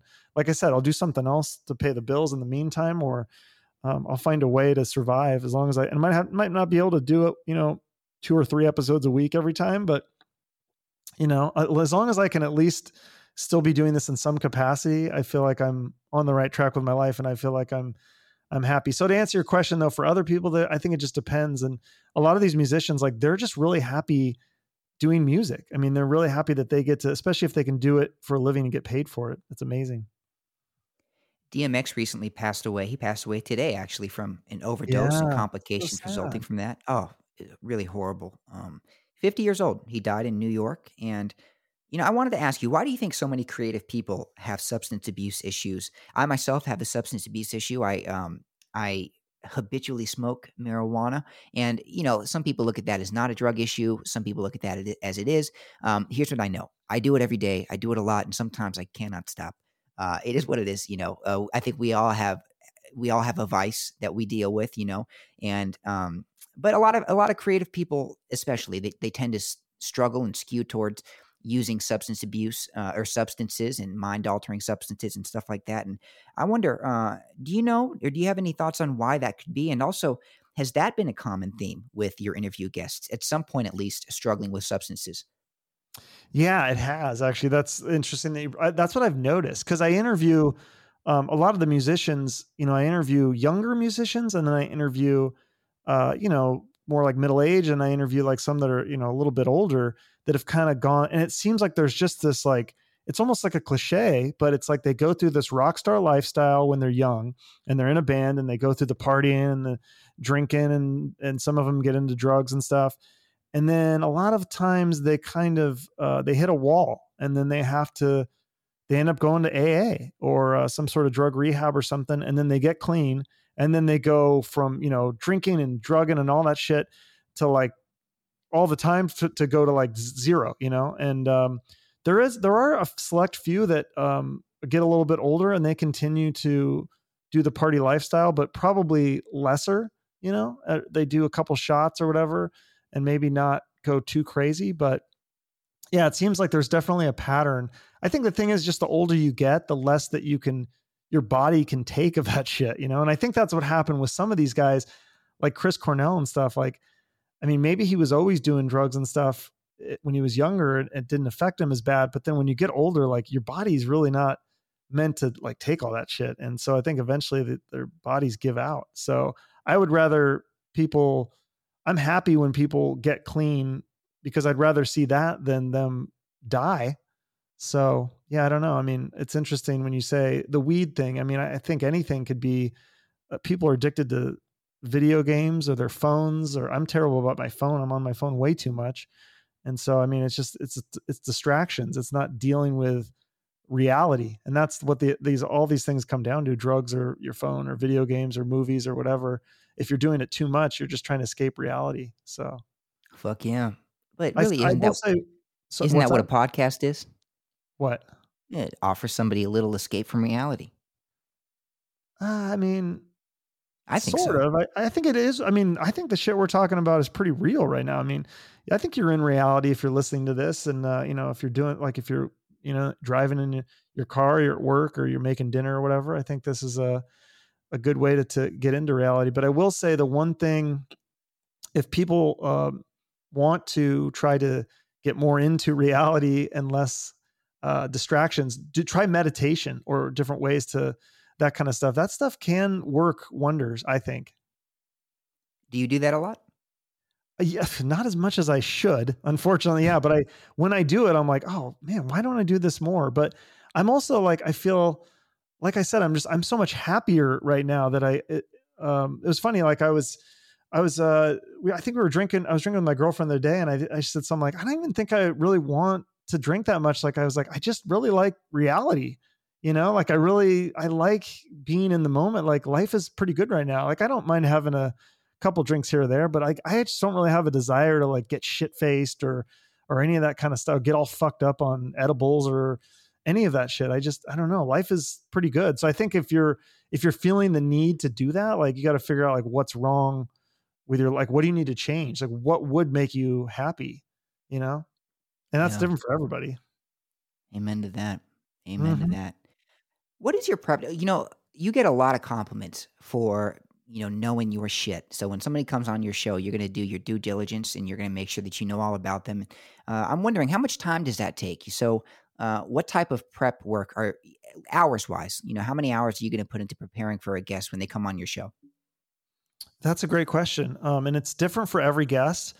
Some of the more like indie rock guys, like I'll try to find out what I can, and there might not be a lot on them if they are just starting out or they're not like super successful with 50 years in the business or whatever. Like, I might find a couple interviews that they've done, and maybe I'll look at their Facebook or Instagram or something, or, some Google stuff might bring up some interesting things. So it might just be a few hours or even 1 or 2 hours for some people. But for other people that have had like these super long, like Don McLean, like, dude, I could have gone on for weeks, just listening to interviews that he's done and research and, Googling things. I mean, he's been around forever. So it's different for everyone, but I would say on the average, like right now I'm doing 2 or 3 episodes a week. So it's like, what I'll do is like if I'm doing Monday, Wednesday, Friday, I'll prep for the Monday interview, usually on the weekend, probably mostly Sunday.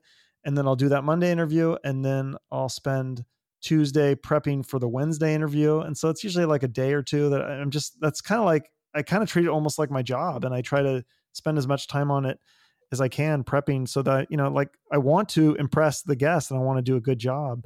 And that's what I feel like I'm good at doing. And it's fun for me to learn all about them and to find all these things. And I kind of like, for some people, like the John Karabi guy, those kinds of guys that have been around a long time and done a lot of things, it's almost like I'm kind of doing like a greatest hits interview. Like I'm taking the best things that I've heard from other interviews and best stories and putting it together. And then I'm adding, of course, my own spin on it, my own questions and things that he's never been asked.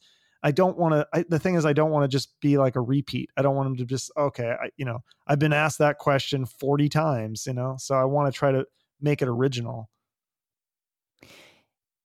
Yeah, of course you have to, and you got to. You can kind of see it in somebody's eyes too. I think very quickly if they've been asked a question 1,000 times over. Yeah. You're coming from Phoenix, I'm coming from Seattle, and I think one thing that makes one thing that is a challenge for us is we're not in known talent pools. So a known talent pool would be New York City, of course, LA, Chicago, Las Vegas. We're not known as a place where there's always going to be, top of the line talent coming in, like quote unquote top of the line. There's plenty of talent in both of our markets, but do you ever get frustrated, running a show out of a regional market? Typically, especially 10 years ago, everybody would say, okay, the move is you have to go to one of the major markets, the New York or the LA, stuff like that. What are your thoughts on running a show outside of these entertainment hubs? Yeah. I mean, I think it's definitely changed, right? Like, I mean, 10 years ago, I don't know that I could necessarily run a show from Phoenix and interview Don McLean and all these different kinds of people from LA and all over in New York and all that stuff. But I mean, the way with Zoom and stuff, I mean, if you want to do your show on Zoom or like this thing that you and I are using right now, I mean, you can kind of do it from anywhere in the country, if not the world. I mean, I'm talking to people. I mean, I've interviewed people in Europe and stuff. I mean, and from the UK and stuff. It's kind of crazy. Do you get frustrated though? Because, one thing that really bothers me is there's so much more to a conversation than just spoken word. There's, of course, Yeah. body language, there's touch, communication. Right. There's just energy. If you and I were sitting in the same room right now, we would be feeling each other's energy. It'd be great energy, by the way. It'd be really fantastic fucking energy. But, everybody, they give off a little something, something, a little, some type of magic. And there's so much more to a conversation than just what's happening right now. And because of the pandemic, and because, you're over 1,000 miles away, right now, this is the best we can do. But do you, as we look forward into the US, as we look forward into 2022, latter 2021, is your goal going to be, okay, listen, I want somebody to sit in front of me. We'll get a camera and 2 microphones and we'll do a real show. Is that going to be your goal moving forward? Or are you comfortable with the Skype or Zencaster type method? No, I definitely want to do in-person interviews. I think that is the future for me down the line. I don't know how soon that's going to happen. And I don't know how feasible it is for a lot of these guys. Cause I remember like right before the pandemic, I mean, I was trying to set things up with people who are on tour here. Cause I mean, the thing about it, Phoenix is, I mean, you say it's not an entertainment, but I mean, every big band or musician is going to come through here on their tour. Every big name comedian is going to come through here on their tour and hit the comedy clubs. And then also you've got all these events like the Phoenix Open and things that, all these celebrities come and just hobnob and they're in town or whatever. So, I would love to try to set things up like that. But I don't know that it's necessarily a top priority because I think right now the Zoom stuff is working. I'm able to get press from these interviews. There is video. It's not great video, but less than 2 years into this, I feel like I've made huge strides. In fact, when I started, I didn't have any video. So now I have video. And so, yeah, I think the next step obviously would be in person. I have a couple ideas for how I'm going to do that. I don't want to reveal anything yet because I'm not really sure exactly what's going to happen, but yeah, I mean, just keep an eye on that because I think in the future, down the line, I think that there definitely will be more in person. And for now, I do still have some in person interviews that I've done. Obviously, the pandemic put a hold on a lot of that, but I think once everyone's vaccinated and everything, I think that I will at least do a mix and do some in person. But I mean, almost kind of in some ways, I like the Zoom one, because if I have to go somewhere, unless they can come here, then that's easy. But if I have to go somewhere else and bring all my equipment and stuff, oh my gosh, that's a hassle. Well, I was going to say that's the issue with the Phoenix. Phoenix and Seattle, they're going to get the top talent, but it's a very small window that they're here usually. It's like a Yeah, couple of days, and it's right. really hard to snag them versus being, Yep. if you're in New York City, they I might could just, live there, yeah, or it makes it a little bit more accessible. right. I've tried that myself. The when people are on tour, it's very difficult to snag them for that 48 hours that they're here. Yeah, because Um, I mean, it's different. Comedians are a little easier though, because like a lot of times they'll come in, they're here for like 3 or 4 days, right? So they do a Thursday, Friday, a Saturday, and a Sunday show. So like they're here for like 3 or 4 days sometimes. So sometimes that one's a little easier. Musicians is harder. They might only have a short window, and you might not be their top choice, right? They might rather go to the radio station or whatnot. So but yeah, I think, like I said, down the line, I think that would be the ultimate goal. I think the main thing for me, and probably you probably feel the same way, or you should, is just to grow your show as much as you can. And I think I heard a really interesting quote the other day from this podcast I listened to, actually. And the guy said, it's not as important how fast you're traveling down the road that you want to be on. The important thing is to just make sure that you're going in the right direction. And that like really just like hit me, because I'm like putting so much pressure on myself to, I got to get this many episodes out, and I got to get this. And it's like, wait a minute. I mean, I'm doing the right thing. I'm going in the right direction. It's like, sometimes it's okay to maybe just slow down and take a step back and enjoy it a little bit too. Cause it's like you said earlier, like, it's like you want to reach this pinnacle where you have this big mansion or whatever, you have this level of success, but it's like, dude, enjoy the journey. Because I tell you, 129 of these episodes, a lot of these guys I talk to, like, some of the best times were like before they made it. And they'll tell you that. They're like, oh yeah, dude, it was like, I was sleeping on the floor and I was eating dog food and it was great. And you're just like, what? Like, we'll end it with just a quick question about, so coming from Seattle, or yeah, you left Seattle, you were here for a long time. Did you did, grow up yeah. here and then leave? I did grow up there. Yeah. I grew up in Issaquah. What made you leave?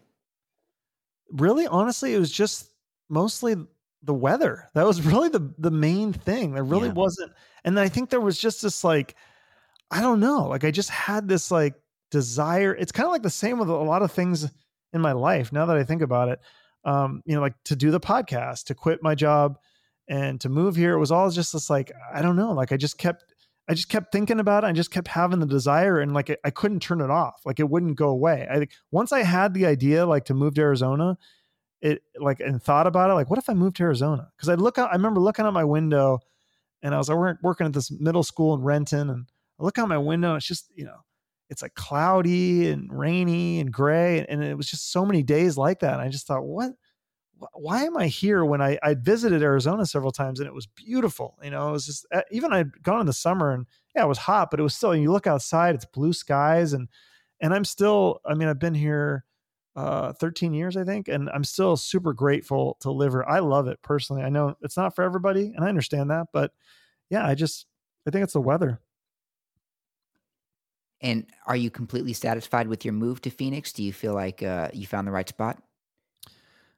I do. Yeah. I mean, there's a part of me now that it's not that I don't like living here. It's just, I kind of wonder about other places that I possibly would try, at least for temporarily or something. I think ultimately, like, if this podcast goes where I want it to go, or if I can, get the direction I want to go, doing something else, like getting a media job or something, doing, something similar in this field, and get where I want to go. I ideally would like to live in Phoenix, Scottsdale area, 8 or 9 months of the year, and then have like a summer home somewhere else. That would be the ideal. But, I kind of wonder, at least temporarily, what would it be like to live in other cities for a while and just try that. So I don't know. 'Cause it was really fun to come here from Seattle and just try something different. Like, I highly recommend, especially, you're 26. And if Mm-hmm. you've never lived in any other I city have. or state, oh, you I have. have. Okay. So That's I'm a right. military Okay. brat. I've been all over the nation. Military, right? Okay. So you're probably sick of doing that then. I, But I lived well, my first 30 years of my life, I was in Seattle. So it was really exciting for me to come here. oh yeah, I would imagine. For me, The thing about Seattle is, I came from most of my dad's where he was stationed. It was the Southeast. So, North Carolina, Florida, and I was born in Texas. The thing about those areas is people are much warmer. And the Seattle freeze, for some people, it doesn't bother them at all, but just the personality and the way people interact when they're at a grocery store waiting in line, there's just a coldness Mm-hmm. in Seattle that I Yeah. haven't experienced in other parts of the country that I've lived. And I miss that. I miss being able to shoot the shit with somebody, and there's just warmth, genuine warmth Yeah. amongst strangers, and the sun Yeah. too. The sun, I I agree. cannot deal with the 9 months of grayness, man. Yeah. No, I agree. It's funny because I remember you mentioned that. I remember when I moved down here, I was driving like a convertible, and I remember like one of the first things I experienced was like going to like a gas station, and someone was just commenting in my car and just shooting the shit, like you said. And I was just like, man, this is weird. Everyone's like seems so friendly down here, and you just don't have that as much in Washington. Not that there are no friendly people up there, but it's just much more common here to shoot the shit with people. And I think a lot of that too is because it's kind of a transplant city. So a lot of the people that go there are from somewhere else and they don't know as many people. So they're not just locked into their world. They're out there trying to meet new people and make friends. Yeah, I actually almost moved to Phoenix. I was talking to my friend about it, and we were like, it's a big city. It looks very lovely. And Yeah. it's perfect for somebody who's outdoorsy like me. I'm a big time runner and stuff. And I almost thought about it, but I pulled back because, I'm sort of thinking if I'm going to leave, like I'm 26 years old. I feel like I might always regret it if I don't give one of the New York City or LA thing a try, just to fucking try. Mhm. So that might be what I do. Yeah. Well, let me know if you do. I'll definitely come visit maybe. I don't know that ever want to live in either one of those cities for longer. I mean, maybe temporarily, like I said, but yeah, I don't think I could, I don't see myself like retiring and having a forever home in New York or LA. I really don't either. It's more LA for me. I feel like just, there's something in my head going, give it a fucking shot. Just Then that's give when it. you need to follow that voice, because that's what I did to Phoenix, and it was the best decision I ever made. Yeah. So I think I might do that. And, my final question to you before we wrap it up, I've had a wonderful conversation. Really loved Yeah, having you on the amazing. show.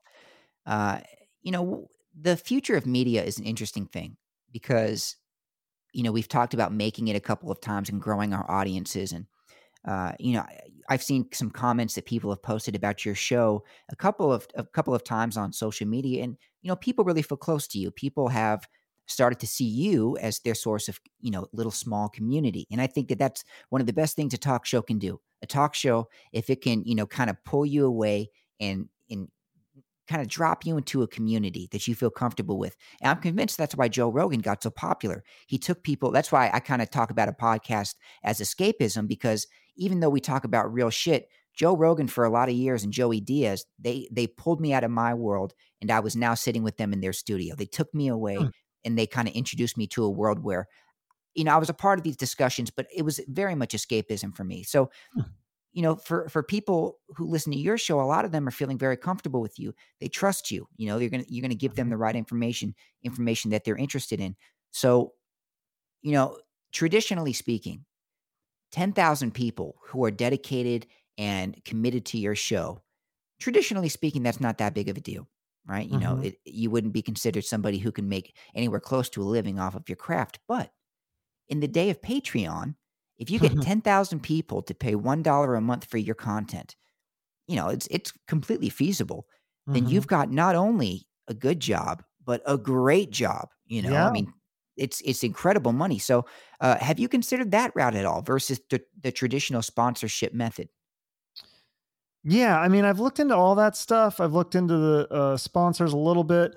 I think I did actually try Patreon for like, I think I might even still have one, to be honest with you. I'm not sure, but I don't like the idea of like people having to pay to get certain content. The only way I would do it, and I think maybe Anchor does something like this, where people could just be like what do you call it? Like a donor or something, or like a monthly, uh, give a monthly donation kind of thing. Like they could just throw $1 or $5 a month and it's going to take it off their card. And they would just help out. Basically they just be, giving me money, almost like a charity basically. But I think that's okay. Because I think there's people that really enjoy the show that have some money to give and they want to support me and they want to do that kind of thing. So, and I think I have my Venmo, at the bottom of my show notes. I don't think anyone's has ever sent me any money, but if they wanted to, hey, that's all fine and good. I think the main thing, like I said, right now for me is just to grow the show. And I feel like that stuff will kind of work its way out in some regard. Like I said, I've looked into the sponsor stuff and all that. And I don't know. I just don't know that I'm there yet, but I think the way the show is growing, I think 10,000 listeners, like you said, I think that's, when I did the math, I think it's like, what is it, like for every 1,000 listens you get, you'd make like, oh God, it was $150 per episode, something. Anyways, I did the math one time, and I think it was like, if you have 10,000 listens per episode, which is kind of a lot, you can make a pretty good living as a podcaster. So I don't think that's totally out of the realm of possibility. I mean, to be Joe Rogan and have millions, yeah, that might be a little bit of a stretch, but to get 10,000 listeners, I mean, that's really not that much. And I think that you can, whether it's with Patreon or sponsors or whatever you want to call it, I think you can do it. I think it's very doable. There's a song by Men at Work. There's an acoustic video of it on YouTube, and he's singing "Beautiful World." It's a great song. My, it's a beautiful world. I like sleeping with Marie. It's a great song. Was that a hit? I know Men at Work, but I think I only know like their hit songs. It's kind of more of a B-side.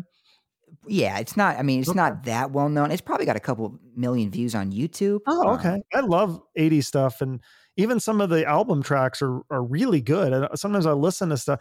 That's what's so crazy about doing these interviews. Like when I'm studying some of the guests and I listen to some of the music that's not necessarily hits or super popular, or the album tracks, and I'm like, these songs are, who is it? The Sponge. Remember that band Sponge from the 90s? Oh, yeah. I interviewed that guy and I said, hey, is there any song, you've done all these albums, that obviously they weren't, hits on the radio, but is there one song that you'd say that, people could, that should have been a hit? And he told me the song. I can't remember what it was now, but I went back and listened to it and I was like, this song is amazing. So sorry, that was totally went off on a tangent, but anyways, your point was with Men at Work. Well, he talks about, he was recalling a moment before he made it, and he was in a bar singing the same song or whatever. And he was thinking, as he was singing to 15, 20 people, if this is how my career plays out in music forever, will I still be satisfied? Will I still be happy? And his determination was no. I couldn't live with this. But my question for you is, what does making it look like to you? And, let's say in 10 years, you haven't made it. Because for all of us who put ourselves out there, it's a very real possibility. It's more than real. Will you still be content and satisfied with just having a great show? Because you have a good show. Yeah, I mean, that's an interesting question. I mean, I'm pretty content right now, to be honest with you. Like, and I haven't made a dime off my show. I'll be honest and say that I haven't made any money. I haven't really attempted to try to make money yet. But I think it's getting to that point, but I'm happy having a show that anybody wants to listen to, besides, because a lot of these interviews, I mean, I feel like it's almost selfish. That's why I try to end with a charity, by the way, because I feel like a selfish asshole. I'm interviewing this rock star that I love, and it's totally just fun for me. And then the fact that someone else enjoys it, I mean, that's fucking insane to me. That's crazy that somebody else wants to listen to me do that. And then for someone to tell me that I do a good job, or for the guests to tell me when I do a good job, that's like the biggest high ever. I'm like, wow, like I impressed you. Like you're this rock star and you're saying I did a good job. Like it makes me feel really good. So I'm really happy with that right now. I mean, would I like more of that? Would I like, a little bit more listeners and more people to follow my show and to maybe get sponsors or Patreon people or whatever? Yeah, that'd be amazing. But like I said, I think I'm headed in the right direction. And so I'm just going to keep going there and see what happens. And, maybe we'll talk in 5 years and it'll be a totally different conversation. But at least right now I'm enjoying it, man. I'm really digging it. And I think it sounds like you are doing your thing too, right? I knew since I was 14 and I heard my first Howard Stern broadcast that my dream was going to be to do talk radio. Now, I didn't convince myself or have the confidence to try to make that dream a reality for many years later, but I always knew where my dreams were going to lie. And so when I got into radio and the first time I had an opportunity to do an interview, when I pressed record and the red or the light turned red, I knew it was like falling, I've never fallen deeply in love with a woman before. It's not Really? In something. 26 years? No, not. I don't have that. I don't have that gene. I don't get that attached to people outside of my family. I'm not a psychopath, but I'm just fucking weird. Love. What's that Van Halen song? Ain't talking about love. That's been my whole life. It just doesn't compute. But Really? Is that before or after? I mean, is that like even when you're not smoking the weed and shit? You think the weed's maybe turning that off a little? it's just. I think some people are meant to fall in love and be all lovey-dovey and stuff like that, and other people, it's not like I can't figure it out. It's just not a part of my brain's computing. It's like falling in love. What the fuck? I don't want to do that at all. I don't think you met the right woman. You'll meet somebody it'll click and it won't be complicated. Yes. Anyway, though, I forgot where I was going with that. Damn it. Sorry, I keep distracting you with these tangents. No, it's no. It's great. I was talking about oh yeah, no, it was just basically when the first time I was in the studio getting ready to do an interview and I pressed the recording button and it turned red. That was love for me. That was like I was in love, so right. Yeah. So now would you, like, if Howard Stern's like, hey, can you come work on my show? But like it wouldn't be your show, but you're in talk radio, like, I don't know, as a writer or a guest researcher or something like that, or like a audio engineer or something, do you think that would be pretty cool, or would you turn that down? I'm so glad you brought that up because that's kind of the genesis of West Coast Radio. Well, to answer your question, at this point, I would do nothing if I had to give up West Coast Radio altogether, I wouldn't do it. No matter what. I have that much belief in the show. West Coast Radio and then you do this to pay the bills, though. Fuck yeah, I'd do it. Shit, okay. I'm poor as hell. Fuck yeah, I'd do it. That's what I'm thinking. I'm like, what if like one of these shows or something, what if they hire me as like a researcher or like a writer or something, to help out to pay the bills, but then I do my podcast on the side. I don't know. That's just a thought. Or you hit up one of the biggest law firms or whatever in Phoenix and say, hey, have you thought about having your own podcast? I'll do it for me. Pay me like X grand a week. I feel like that's the closest way to get your own financial independence while building your dream show. I feel like in a city of 4 million people or whatever with Phoenix, there's got to be a couple businesses out there that would pay you $5 grand a month to do it. Yeah. I mean, the thing is like, you just got to look at other successful podcasters and try to figure out the formula and the path that they took and how they got there. Like, that's what I've been trying to do, is like, look at some other podcast. I mean, I listen to so many podcasts for my show, so I hear things that I like and things that I don't like. And so, I mean, it's a formula to have a successful podcast that can pay the bills. And I don't think it's an impossible thing to do. I don't think it's like 1 in a million. No, it's something that takes years, I think, to develop. And that right there will, it will weed out most competition. Most people, I don't think, have the ability. It's just a rare thing to be able to put years and years and years into something without getting a lot of immediate and clear. What's the word? Not recognition, but benefit. There's no immediate payoff. It's a lot of work without a lot of money, and so I think as long as you love what you're doing and you put years into it, then you got a shot. Yeah. Well, in either way, I feel like I said, I'm happy, and I feel like I won already because I'm having fun. I'm having a blast doing all this stuff. So. Yeah, absolutely, man. Anyway, to tell you that quick story about the genesis of West Coast Radio, when I decided to make this podcast, I was in a job interview. I had gotten the job actually, but it was at Cairo Radio, and the guy was talking to me about how, we don't like callers because we only like to talk to experts, so we don't take callers here. And in my head, that's like what makes radio. I fucking love callers, as you could see earlier. Also, he was saying like, and this is also a Republican station, so you don't have to be a Republican, but just know the narrative that we give off. And it just seemed fucking lame to me. So that's how West Coast Radio started. It was a morning producer gig for Cairo Radio. Turned it down, started West Coast Radio. But there you go. That's not important. I feel like the same thing. I'm trying to think like, because I think another show is on. The guy asked me like, would you want to be like a journalist? And I'm like, there's part of me that kind of does. But then there's also a part like it's hard to have kind of a like that 9 to 5 or just like be an employee for someone else. I find it's just like, I don't know, something about it that's really hard. If it's not my project or my thing, I feel like I'm just not as interested usually. Yeah. I mean, you don't want to aid somebody else's dream when you have your own. Yeah. Unless, like I said, unless it was like, Howard Stern show or working for Joe Rogan or working on like Access TV or something like that. I feel like that might be kind of fun and good experience. Yeah, and plus the connections would be invaluable, definitely. Yeah. But just learning from Howard Stern, I feel like, because he's one of the masters, or Joe Rogan, working for either one of those people to learn from them. That's one thing I feel like I'm kind of missing, is I don't really have like a mentor that's kind of showing. I'm just learning a lot of this shit on my own, but through trial and error. Me too. And I'm starting to think that I might need to just ask people if I can shadow them, like local NPR affiliates and stuff like that. I just need to ask if I can follow them around for a day, because you're right that, you I have to think you're seek the better than those village. NPR people. No offense to NPR people, but I think your show's more entertaining than my Thanks, girlfriend man. listens to NPR sometimes. I'm just like, oh, snooze. But like, I was listening to your show today, your last episode, dude, it was really good. I was like, and I'm really enjoying this episode.